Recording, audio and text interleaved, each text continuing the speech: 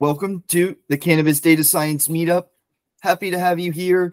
As always, just trying to move the ball forward. I've got some new code to share with you today, and then also happy to brainstorm and just, talk about some of the things that you're interested in here in the cannabis space. So, got some cool things to share with you, but before I do that, just, let everybody have a chance to speak. I know, John, you may have had some ideas on your mind, so maybe I'll let you go first. So, I was a little distracted at the beginning, so we'd love to hear you recap. So, what sort of this topic that you're interested in? Well, let somebody else go first. Let me find the article. Oh, okay. Well, while you find the article, Rula, or please correct me if I mispronounced your name, but welcome to the group. Happy to have you here. We'd love to hear about what you're interested in the cannabis space. The field's so wide, and would love to laser focus in on some of your interests. So, please feel free to share. Sure, yeah, and my name is Rula, so you pronounce it correctly. So I just graduated from health informatics and analytics, and I'm interested in the data science field, and that was the main motive for me to join today. I've never worked on a cannabis, like in the cannabis field, but I'm open to learn more about it. Simply phenomenal. I'll show you some interesting things that are going on in the cannabis space, kind of broaden all of our horizons. And as always, I'll show you where avid data scientists like yourself can fill in some of the gaps and find your piece in the puzzle. So, awesome having you here. I'm super interested in the cannabis plant itself and its chemistry, so we'd love to get to some of the chemical side of cannabis. But at the moment, we're still in this, in some cases, a literal gray area of cannabis, where a large number of states have just openly permitted cannabis, whereas some states have done so in a more restricted manner for more medicinal reasons. And then there are still other states that just have, outright bans on cannabis. And this has led to a bunch of interesting dynamics, because the United States is a federation of states. So there are interstates connecting all the states. It's common to do business in different states. That's just the name of the game. But things get murky when you start talking about the cannabis industry, which is kind of just permitted on a state-by-state basis. So John brought up the point last week, what's even the regulations on, say, money transferring from state to state? If you have a business that operates in two states, are you even allowed to use money revenue from one state to fund operations in another state? Is that allowed? The taxes is a whole nother landscape, because you still have to pay your taxes even on illegal operations, but you don't get to deduct anything from those taxes. So in the retailers, they can't deduct their cost of goods sold, which is a typical expense for retailers.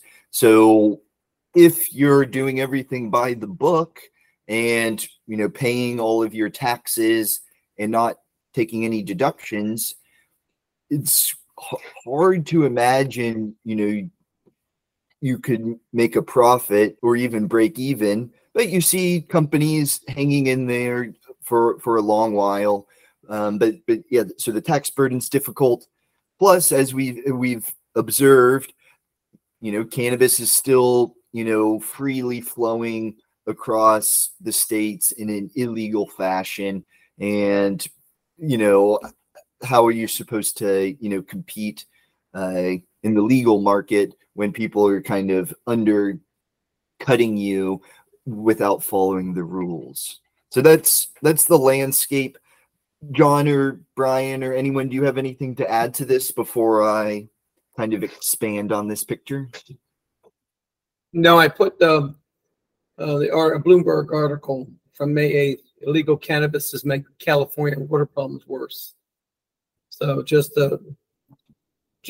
little onto that. That's not the article I was looking at, but that's close to what we're talking about. Okay. Well, I'll review these more. So I'll let you run through these. But these are. This is a pretty common story that we're hearing right now, in that, especially in, say, California, there's pretty strict technical regulations. So if you're actually going to follow the rules, it's going to be difficult, right? They've got strict pesticide testing. So you have to make sure your environment's, completely pesticide free. Well, an illegal grower, they're not going to even test for pesticides. So they may just use pesticides wantonly. And then, they don't have to do testing. So I think the California quality control testing may cost anywhere from $500 to $1,000 per sample.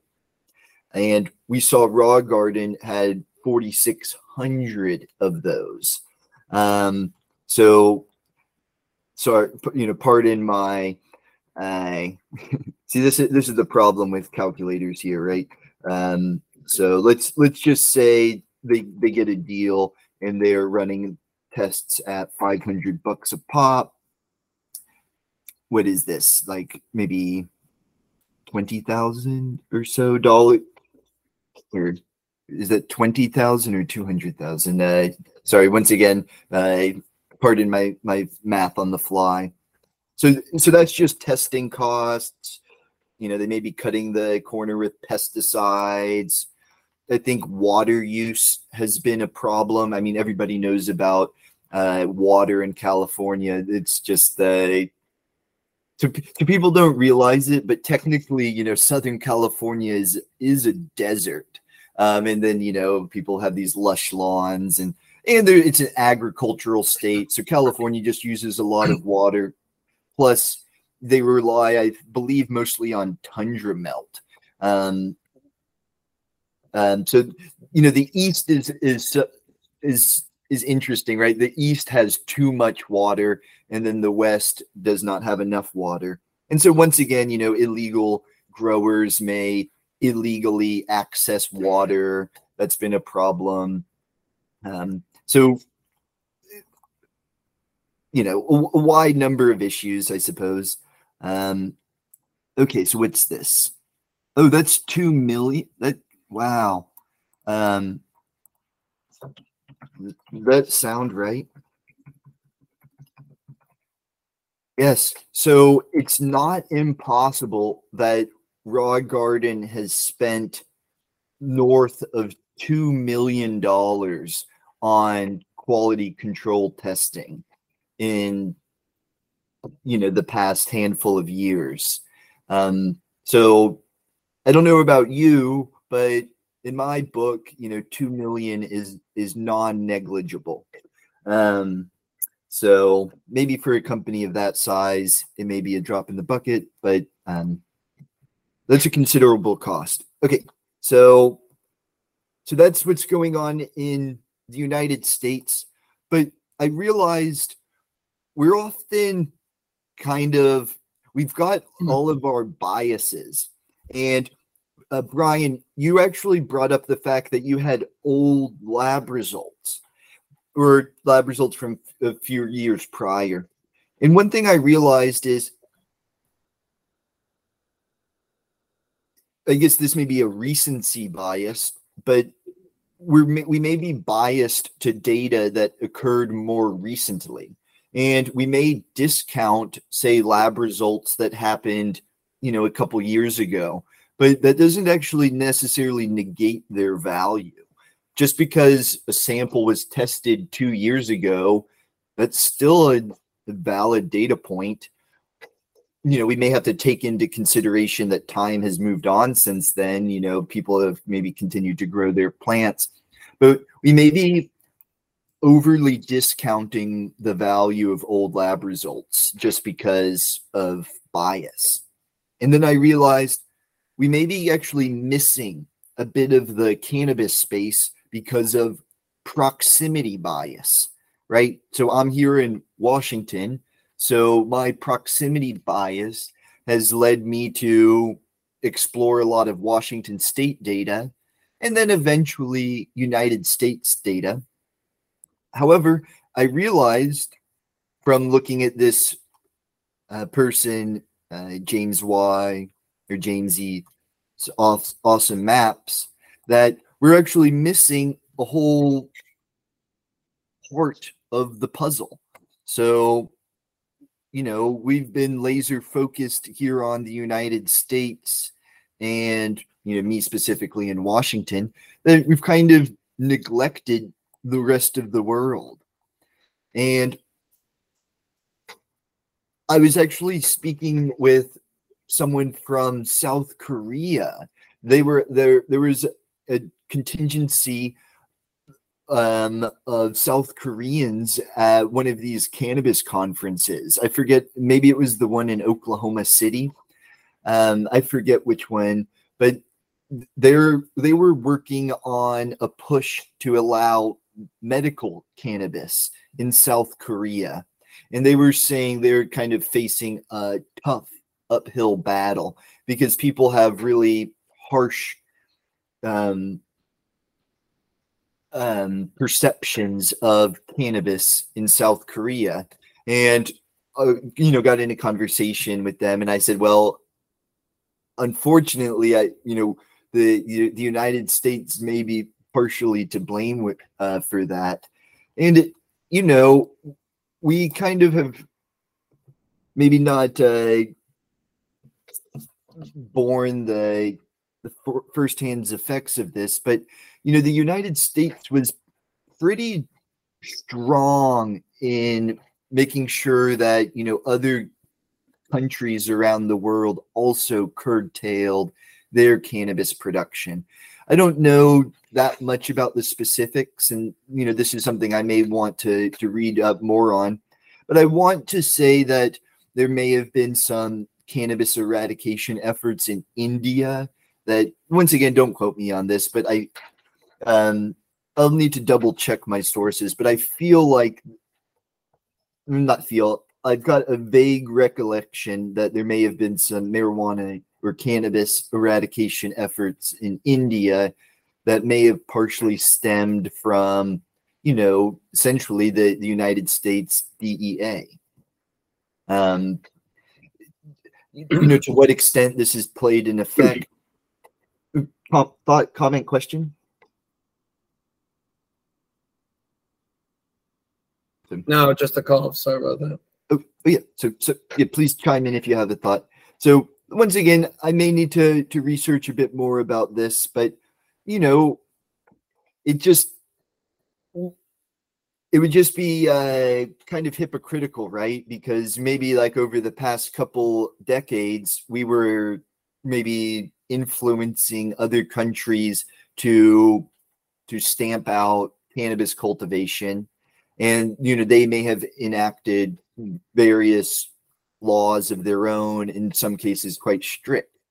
And now you see things are kind of changing in the United States, not in entirety, right? So there's still a good portion of the country where it's not permitted, but there's, a good portion where it is permitted. And then there's, a lot of talk about, will the federal government ever, federally, essentially, I think what they would have to do is just, would they either remove or change its cannabis from the controlled substance lists? So that's basically what everybody's waiting on. And federal regulations are interesting because there's all these different bureaus in the federal government. They all sort of have their different interpretations of federal law, and they don't agree with each other, right? So, for example, the IRS thinks that it's 100%, going to pursue tax revenues from cannabis companies. The Department of Agriculture, will not issue patents for cannabis plants, even though, there's other people who think that maybe like hemp should be grown, or should be permitted as long as it's less than 0.3% THC. So basically, no one's really in agreement, and they're all just kind of punting on it and just saying it's not our responsibility until Congress changes its status on the controlled substance list. So that's, I think, what it all kind of comes back to. But it's just to me,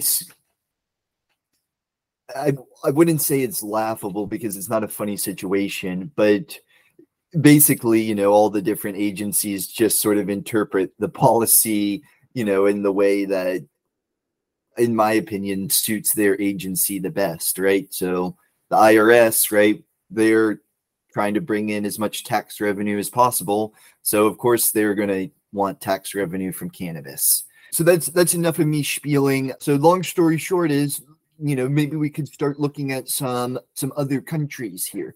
And so I haven't quite got the material together yet for Thailand, but that one's going to be a super interesting one. Let's see what other countries here that I know. And then there's Uruguay. Oh, look, they're labeled for us, because I didn't know what this one was. So that's Georgia. So apparently Georgia may allow cannabis. However, keep in mind that these maps can be misleading. So for example, Mexico technically has, I was only briefly reading about this. I maybe only spent 15 minutes reading. So I'm going to butcher the actual interpretation of this. So once again, please read into it more yourself. But from my understanding, Mexico may technically have legal cannabis, but I don't think they've issued any licenses. And then I think there was maybe some kerfuffles over it. Like maybe there was some medical licenses being issued, but I think there may have been some complaints about, who they were issued to. So anywho, so it doesn't seem like it's completely sorted out there. So, but technically they're, blue on the map. And then Canada is actually, in a way, Canada's almost at the forefront because they actually have a national cannabis market. I would just love to visit and actually see what it's like firsthand, because who knows really until you see it or you are there. Is there a stigma in Canada against cannabis? Is it easy to find a dispensary? If you're in, say, Toronto, or maybe you're out, camping somewhere, is it possible to, find a dispensary nearby? Do you have to jump through any hoops to go access it? What type of products are even being sold? Is it good quality cannabis? What strains can you find? I don't know the first thing. So if any of you want to do some exploration, there is some data published by Health Canada. And so as always, we're going to start tracking down all the licenses. That's the first step. Just find out who's growing it and where, and then we can maybe, go from there to try to figure out the scale of everything that's happening. Well, so I've teased this long enough. A country that's of interest to me, because I vaguely know a software developer there. Why don't we zoom in today on South Africa? How can you even find South Africa licenses? Well, I'll just start basically letting you in on my coding. So basically, I don't do anything fancy. I just say, South Africa cannabis licenses. And, you may have to dig around a bit. You'll find a lot of news articles. You may actually have to go to Google.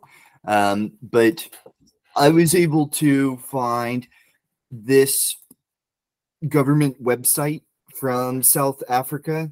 So this is the South African Health Products Regulatory Authority.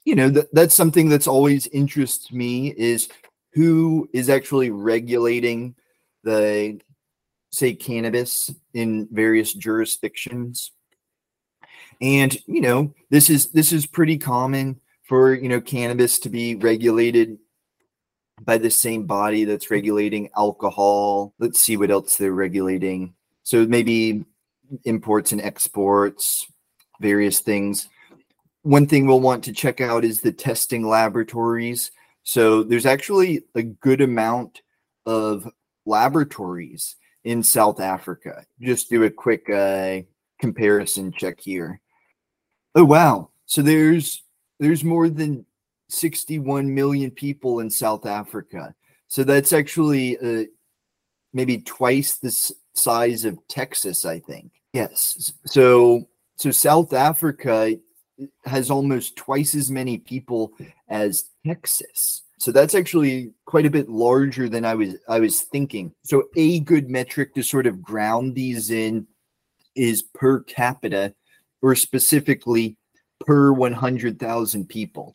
So that way we can kind of get a bit better of a comparison. So how many laboratories per 100,000 people does South Africa have versus, say, California or Florida? As I said, I may be a little interested in the testing laboratories, and maybe you are as well. So I think we should keep track of those. But today we're talking cannabis.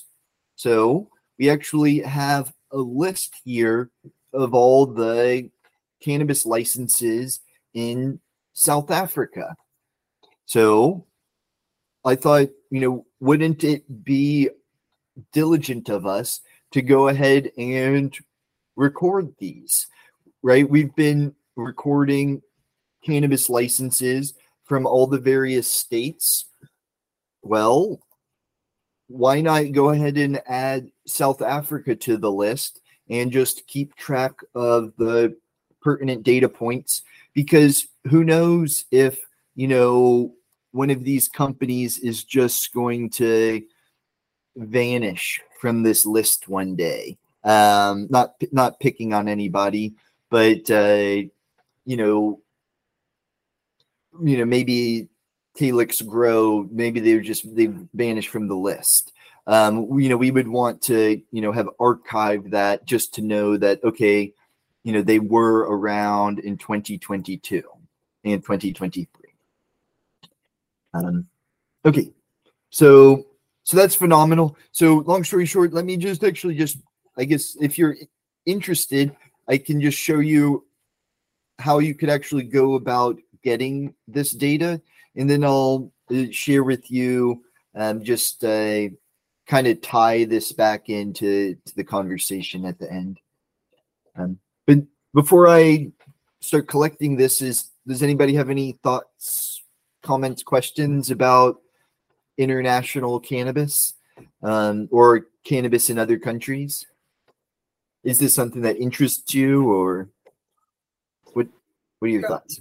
Just looking at the THC on the South African site, THC and CBD information. Here's the page for it. It's actually on that site. It's on the news. How they're looking at it. So their CBD sounds good. Say it's a non-psychoactive, and I think governments or I think people are, let's put it this way, are agreeing that the non-psychoactive is the medicinal, and that's essentially what they're trying to extract from it, I guess, and make it legal. Exactly. So the plant has, just like hemp has, has, well, it did have rope issues, clothing and stuff like that. what it was used for. In fact, there's one of the pieces of currency in the United States has hemp growers cutting in a field of hemp. Can't remember exactly what bill it is, but it's on the back of one of the bills. And it used to be a big crop up until rayon came in, or the plastics. I still think a lot of these natural plastics that people are pushing essentially going to come out of this kind of hemp world. You raised just an interesting point in that, cannabis can be used for so many purposes, right? So hemp, it's used for rope. And then I was reading an interesting article, and they were saying some, way back in the day, people used to say things like, oh, I didn't use any drugs or alcohol, but I may have gone behind the barn and smoked a little rope, now and again. And I think that was somebody who lived in the early 1900s. It's just kind of funny because that was, I think, basically maybe the early history of cannabis, right? It's just, I don't know if I ended up sharing this, but maybe I will in the future week, since, John, it seems this is of interest to you. But, in Kentucky, apparently in the early 1900s, you used to just have, rolling hills of hemp.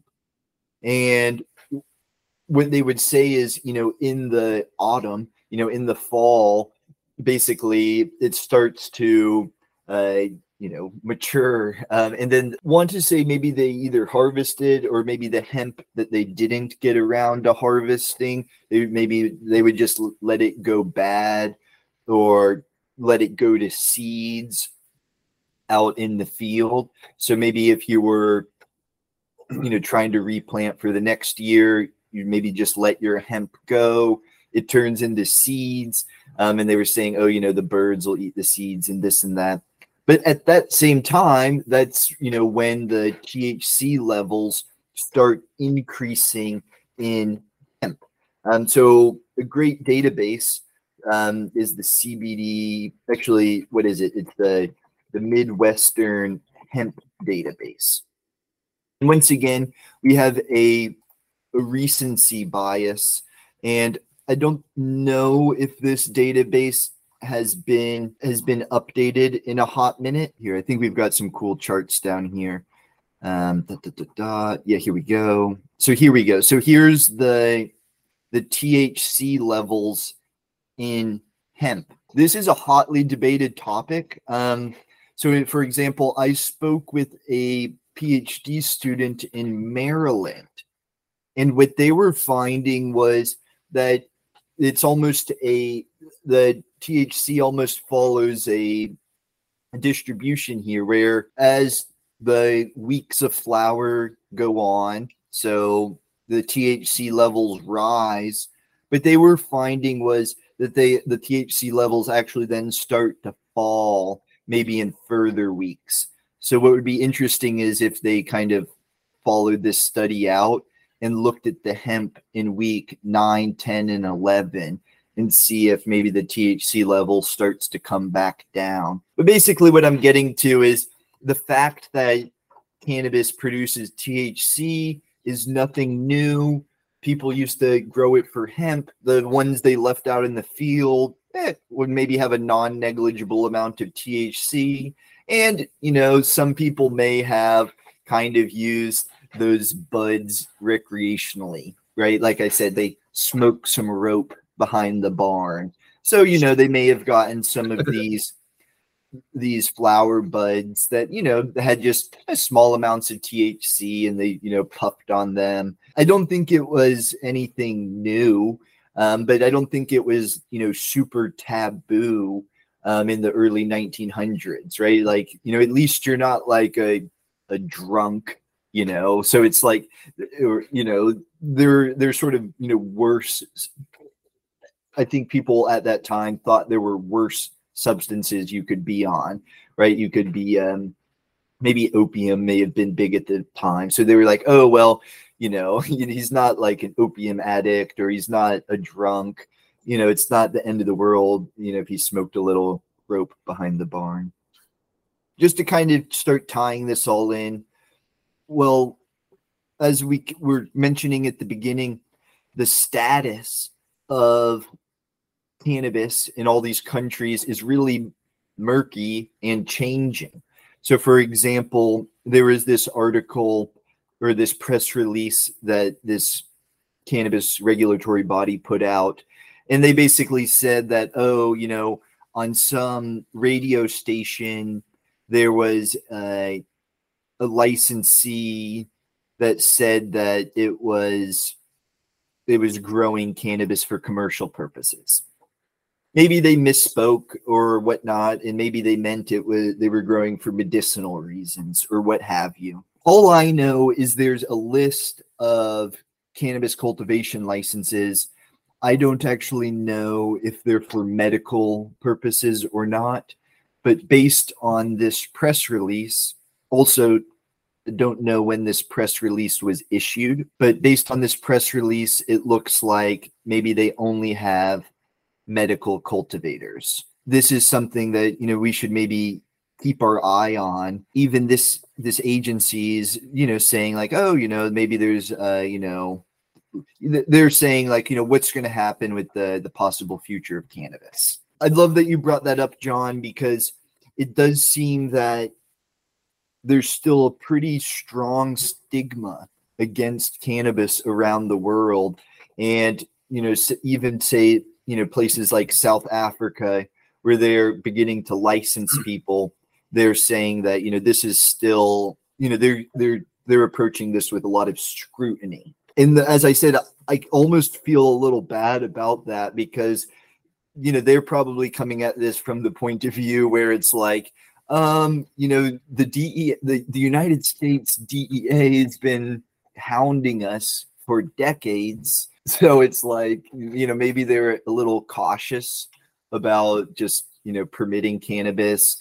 And they probably don't want these South African cannabis licenses illegally shipping cannabis all around the world because that would probably be a bad look. Take a look at the article I put out there on New York, basically criminalizing illegal marijuana so it doesn't compete with the legal marijuana.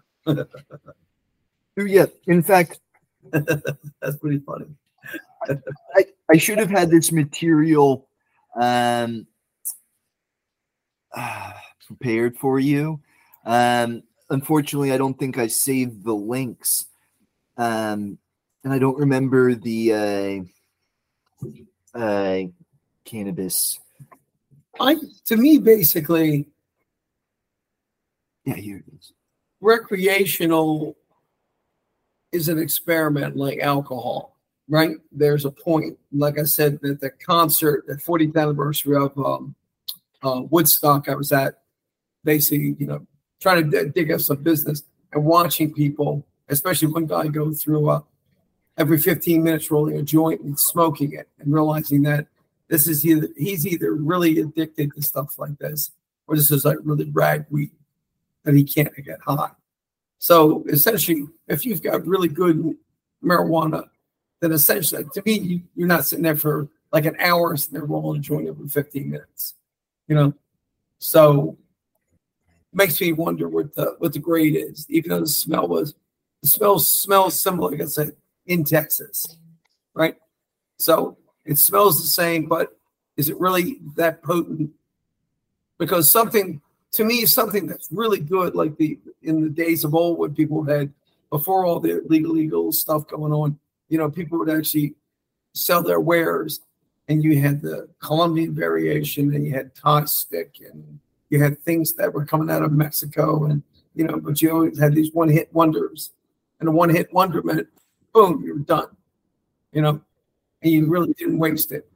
Okay, so this is my understanding, John. This is a pretty good depiction here, where we basically looked at someone who was studying cannabis 35 years ago. And back then, they were saying the average THC of, say, a high THC strain was around 8%. And now we were saying that, maybe the average in Washington state is between 16 and 20%. And maybe in other states it's higher, but depends on how you measure it. My interpretation is it doesn't really actually seem like there's like a genetic like cutoff here, right? So it's just this 0.3% THC. That was just the legal system. And, we know how the legal system works. They just, they write the law and that's what it is. Right. From my understanding, these molecules are produced from a synthase, which is basically a controlled way that a plant makes chemicals.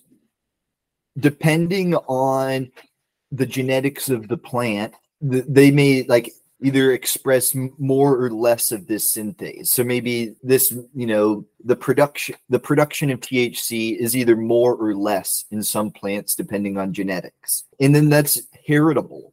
So what we found is you can actually then do, what's the term? Selective breeding. And so you could then select for varieties that either have produced less and less THC. For whatever reason, the THC synthase isn't very active in these plants. Or you can select genetics that have a high THC synthase.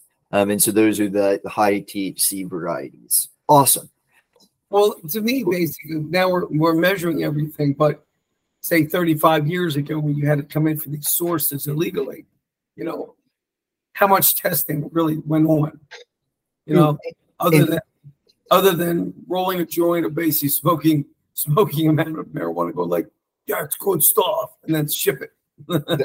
That's a phenomenal question. And that was actually the question on my mind was, where did they get these lab results, right? Because we were looking at, I don't have the book with me. It's, actually, I do. We were looking at Sensimilia tips, which is by Tom Alexander. And I want to say this was around 35 years ago. So this was copyright 1988. And they have some lab results. They don't, say where they got them. And honestly, my sneaking suspicion is they sent them off to their friend at, some university, right? Like from my experience, university professors are really kind of loose with the rules. Not all of them, but, that's kind of the stereotypical professor, right? Like, in fact, one of the earliest cannabis researchers, I don't remember his name. I think it's Machulam or something like that. Raphael Machulam.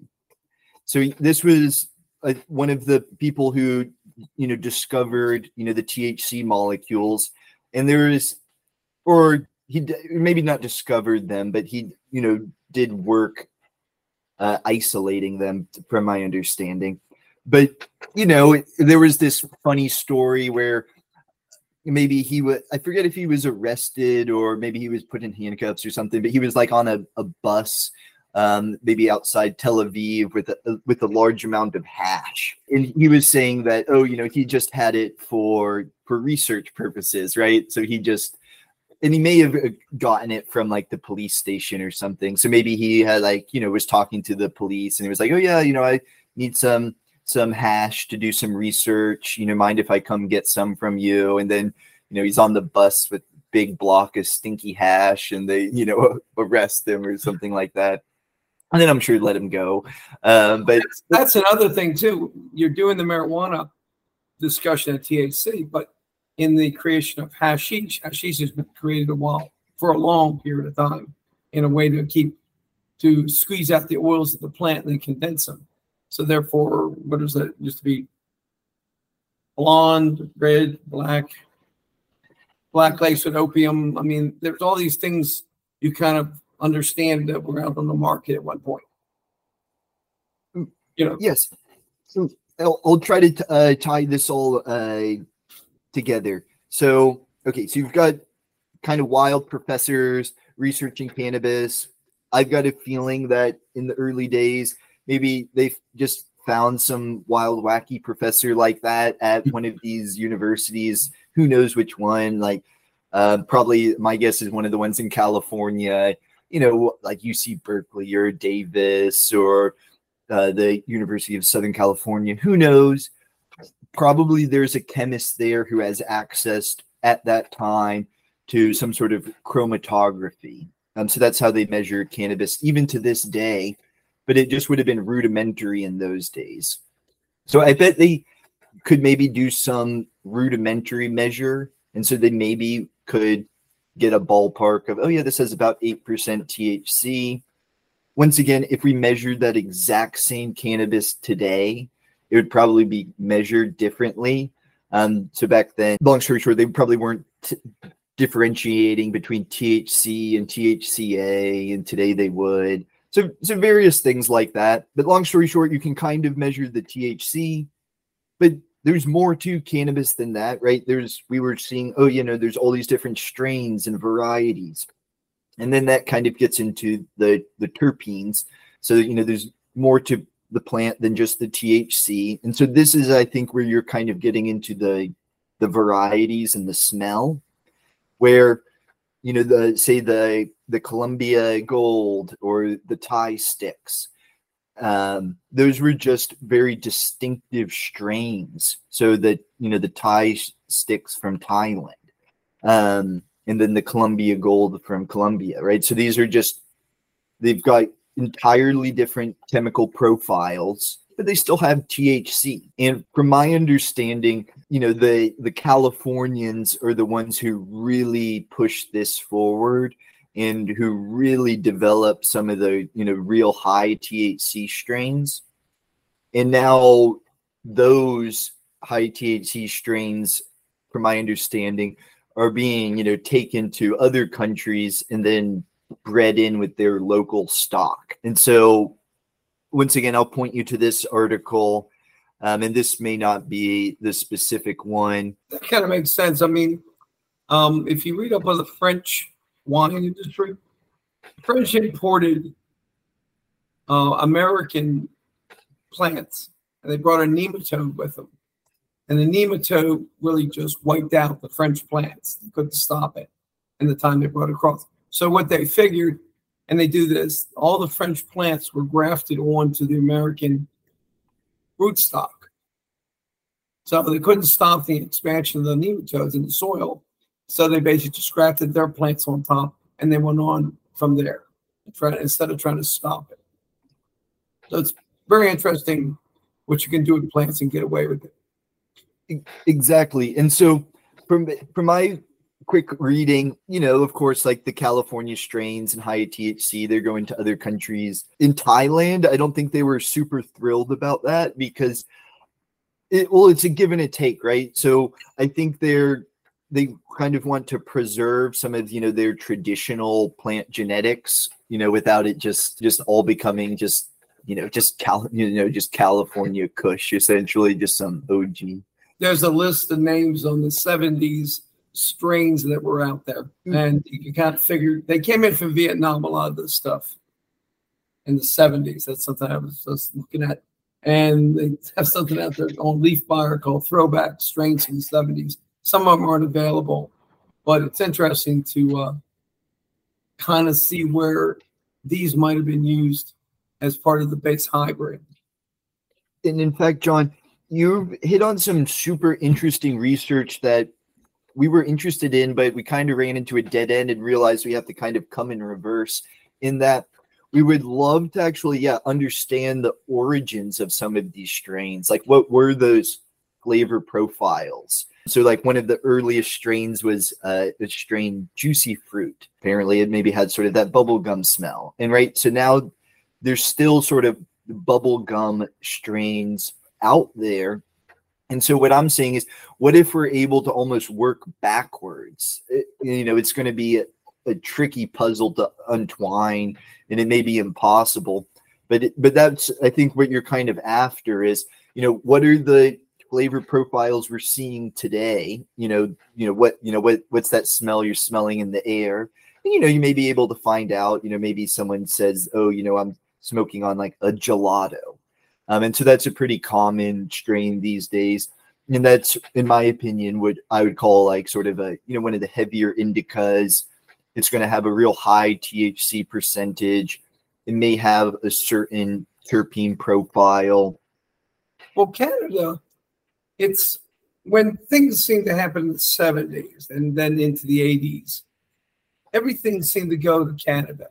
And then Canada became kind of the mecca of the world of strain development, right? If you followed High Times, it was just something to read about, because it was illegal here. And it seemed like Canada had more freedom to basically start cultivation and hybridization and creating strains. And then it kind of backfed back to the United States as those strains came back online and they could be measured. I mean, just arbitrarily looking at it being measured, and then that selection or that strain is actually producible and then basically set up for regulation and then at the legal market. I think you're spot on, John. And I actually sort of had a sneaking suspicion about this just from some of the things I've observed. And it may still be sort of that still may be the case to a certain extent today. But now that the markets are so open in, like, say, America, I think people are doing genetic breeding here. But I think that's 100% right, because the genetic breeding, right, it's a tricky process and there's a lot of trial and error. So you may not necessarily want to fill out like, 1,000 plant room or more with experimental stuff. So I think you're right. So I think there is like a subset of like basically breeders who are just solely working on genetics. They're just, doing the selective breeding, the trial and error, crossing different strains. I think there are people doing that. And then I think, they stumble upon something they think's a winner, a good flavor profile. They get a bunch of seeds, and then, those may wind up at a cultivation, and then they just clone it. So, they find a good variety. Maybe this variety grows at the right height, flowers at the right time. Maybe it's pest and disease resistant. There's all these various factors that people look for. And then, they just fill out the cultivation with that. And then I think that's what's being sold commercially. So once again, I need to do more research to confirm this, but that's what I suspect is happening. And just to finish here, basically Thailand was even saying that they were, once again, I don't know how true this is, because I've heard conflicting things that California cannabis isn't actually really flowing all over the world. But then, here in Thailand, they were saying that they're actually concerned about illegal cannabis coming in from the United States and undercutting their market. That is kind of interesting. Once again, I'll have to dig up the actual articles to actually get the pricing on it. But I want to say they were saying the price of a gram of cannabis in Thailand was around $9, and which is actually kind of comparable to Washington State. And then they were saying the illegal cannabis was coming in around $4 to $5 a gram. And that's kind of goes back to what we were talking about at the beginning, where, cannabis is just kind of freely flowing, and it's undercutting legal markets. And it's kind of funny that things have kind of done a complete 180-degree turn, where I'm sure the DEA was originally maybe not super happy with Thai sticks coming into the United States from Thailand. And now Thailand's not super happy about California cannabis coming into Thailand. So anywho, but if it's all correct, that basically Thai stick came in earlier before DEA was created. So that would have been, there's a lot of this has been interesting. It's been interesting how the regulatory bodies saw a problem, but basically tried to address that problem in the sense of creating agents and then pulling it under an umbrella of, say, what was created DEA, right?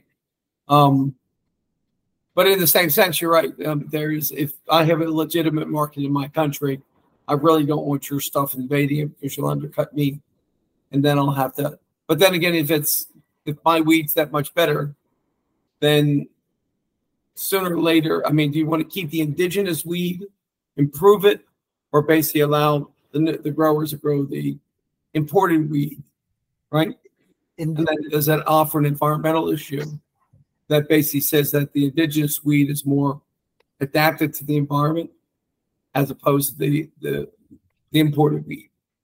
I think there's two things going on. One, I think that the people undercutting them, they're just not being like traced. There's no like the traceability of that. And then, I mean, there's just so many camps in the cannabis industry. I bet you there's some cultivators in Thailand that they just like how they've been doing things, right? They've got their seed stock. They just do their same thing every year. They're happy with it. And they like their plant genetics, right? They don't want change, right? So those are the people who want stable genetics. And then there's other cultivators who are saying like, well, people want high, or maybe they do, but people want high THC cannabis. These seeds from California give me some remarkable high THC plants. I'm going to use those. So there's some people just doing it just the simple economics. Yeah, I just want California genetics. So there's I'm sorry. Oh, I was just going to say it's almost just two different issues. I view it as the reason they're being undercut is they're just not being traced, and then the strain, the genetics, that's just a whole different thing. Where it's like, do people want that's more of a cultivator choice. Well, the other thing I was going to say, in India, they were having problems with genetic modified seeds, right? And what they would do is they take their seeds from the year and they save those seeds. And then they basically reuse those seeds next year and the next year and next year, And the argument they were having big problems, apparently, were that introducing these seeds belong to me, the corporation. You're buying the seeds, so therefore you can't keep them. And many people, there were actually supposed to be farmers over the fact that they couldn't control the stocks they were actually growing anymore. So I can kind of, especially in an agricultural society, to us, agriculture is a, unless you're directly a farmer, it's owned by a corporation in a lot of ways, but other than independent. But then again, marijuana too is just a secondary kind of crop. You kind of hit the nail on the head, because that's what's happening in Thailand. Is it's real interesting because they have like sort of the reverse of what's happened in America, where this is almost like a individual grower app. So I was thinking like this is basically Thailand's version of Metric, but it's for like small time growers. So it's just like if you're just a small time farmer and you want to grow cannabis, you would just get this app and, put some plants in the ground and just make sure you're just recording your activity. And I don't know if they have any like big licensed commercial grows yet. I thought this was brilliant, because I was thinking that, why, and I think maybe in Missouri they kind of have a system like this, but why can't like home growers essentially use the metric system or a system like that and just say, hey, I'm just going to grow whatever's permitted. Maybe it's 4 to 6 plants.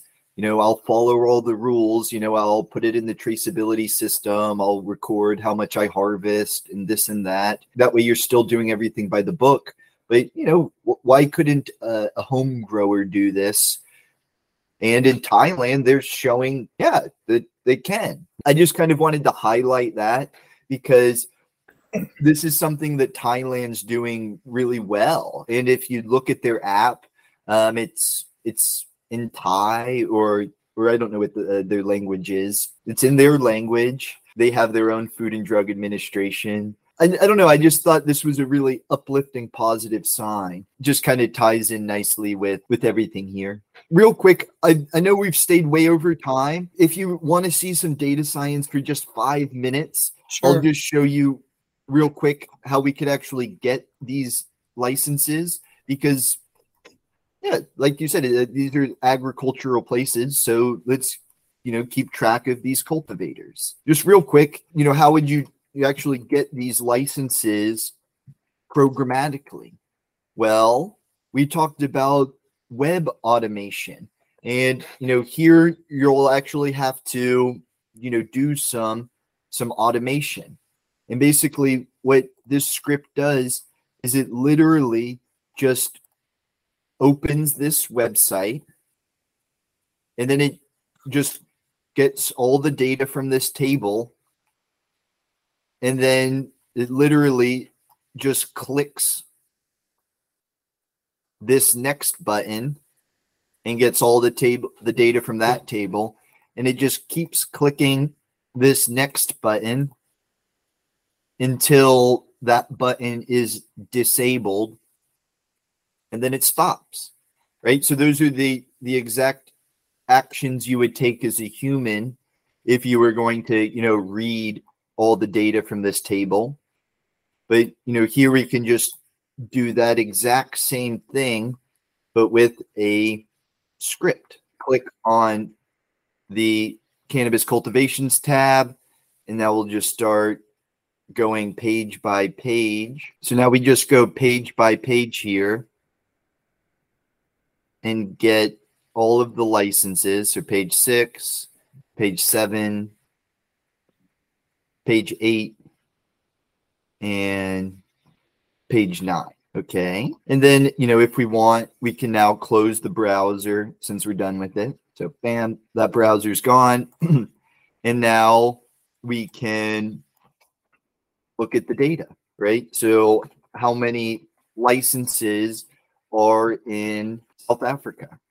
So there's 88 cultivators in South Africa. We've noted that they have a population of around 60 million people. So you can find out the cultivators per 100,000 people. So they only have 0.14 cultivators, or about 0.15 cultivators per 100,000 people. And from my understanding, that may be low, but let's double check that. So, how many cultivators per 100,000 people are there in Oklahoma? Probably more than that is my hypothesis. Just to go ahead and visualize this data here, we were talking about states, and this is basically the state equivalent in South Africa. So it looks like they're growing mostly in Gauteng. So let's just see if we can't find a quick map of South Africa provinces. But so Gauteng is this little province right here in the middle. So that's where there's the most, followed by the Western Cape. KwaZulu-Natal is the third. My bias was on the United States, and so that's where I was doing all the data collection. And just because of my bias, we completely left off an entire country. And so, that's 88 cultivators that we can start to learn more about. What are they doing? Are they growing medicinal cannabis? Are they growing adult use cannabis? So I'll pass that off to you. So, check out the South Africa, check out their regulations, maybe start researching some of these companies, see what are they producing. And then also, check out Thailand. They've got an interesting market here. And then also, if you're interested, get some hemp data. Why don't we kind of pick up this avenue of the conversation next week? Because I think Brian was interested in the raw garden results. And so why don't we actually I'm going to see if we can't find any hemp data with terpenes. Maybe I can think of something outside of the box here, because I think where this conversation's kind of going is we've talked a lot about the importance of strains and varieties in the past. And now we just sort of introduced another dimension where there's also strains and varieties from other countries. And then, within our country, we've got these two huge different varieties, the CBD heavy strains and the the heavy THC strains. Maybe start to map which ones people are selecting over time, maybe the chemical profiles people are selecting over time.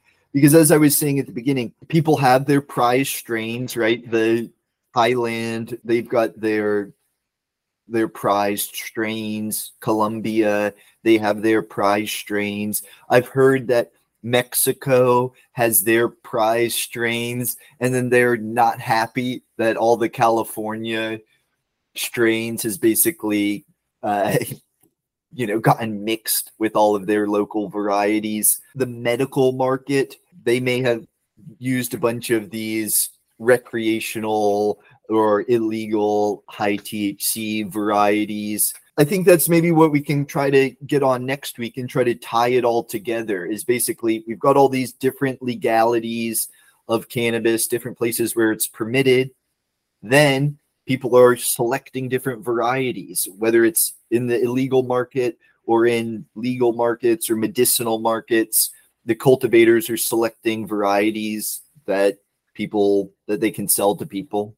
And so what if we can't tie it all together? What if there's, some effect of regulation on the chemotypes that people are growing? There is a reason why they're growing it. I mean, there's a reason why they like that selection, because either the local neighborhood likes what they're growing, they like your brand of corn, your ear of corn, the way it looks, and people will buy your local stuff, which is why it's better to buy, say, local Texas corn. But if you've ever had Silver Queen corn out of Maryland, it's far superior. But I don't know if it'll actually grow in Texas. But they have something similar. But the idea is that it's a local corn. You stick it in a nuker, and essentially you can heat this thing up, and you don't have to butter or anything on it. You just cook the juices inside the kernel. So, but Silver Queen is totally different. It's corn. It's a different species of corn, different terrain. Yes. And I think we definitely should try to tie this all together, because I think this is what people are super interested in. I know I've heard talk on the town that basically, right, let's tie it all together, right? At the beginning, people were saying that legal cultivators were having a tough time in California.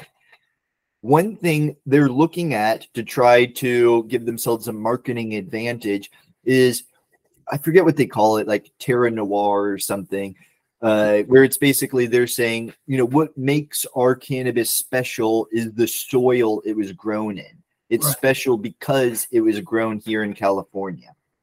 And there's been some interesting genetic research / microbiology research where I would want to say that they can basically take seeds and look at the microbes in the seeds and tell you where.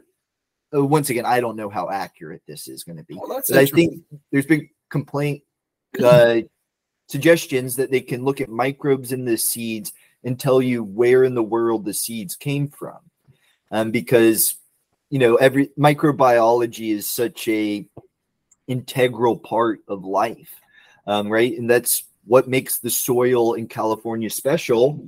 Well, in Sensimelia Tips, there's a whole article on how you make compost the California way. Gotcha.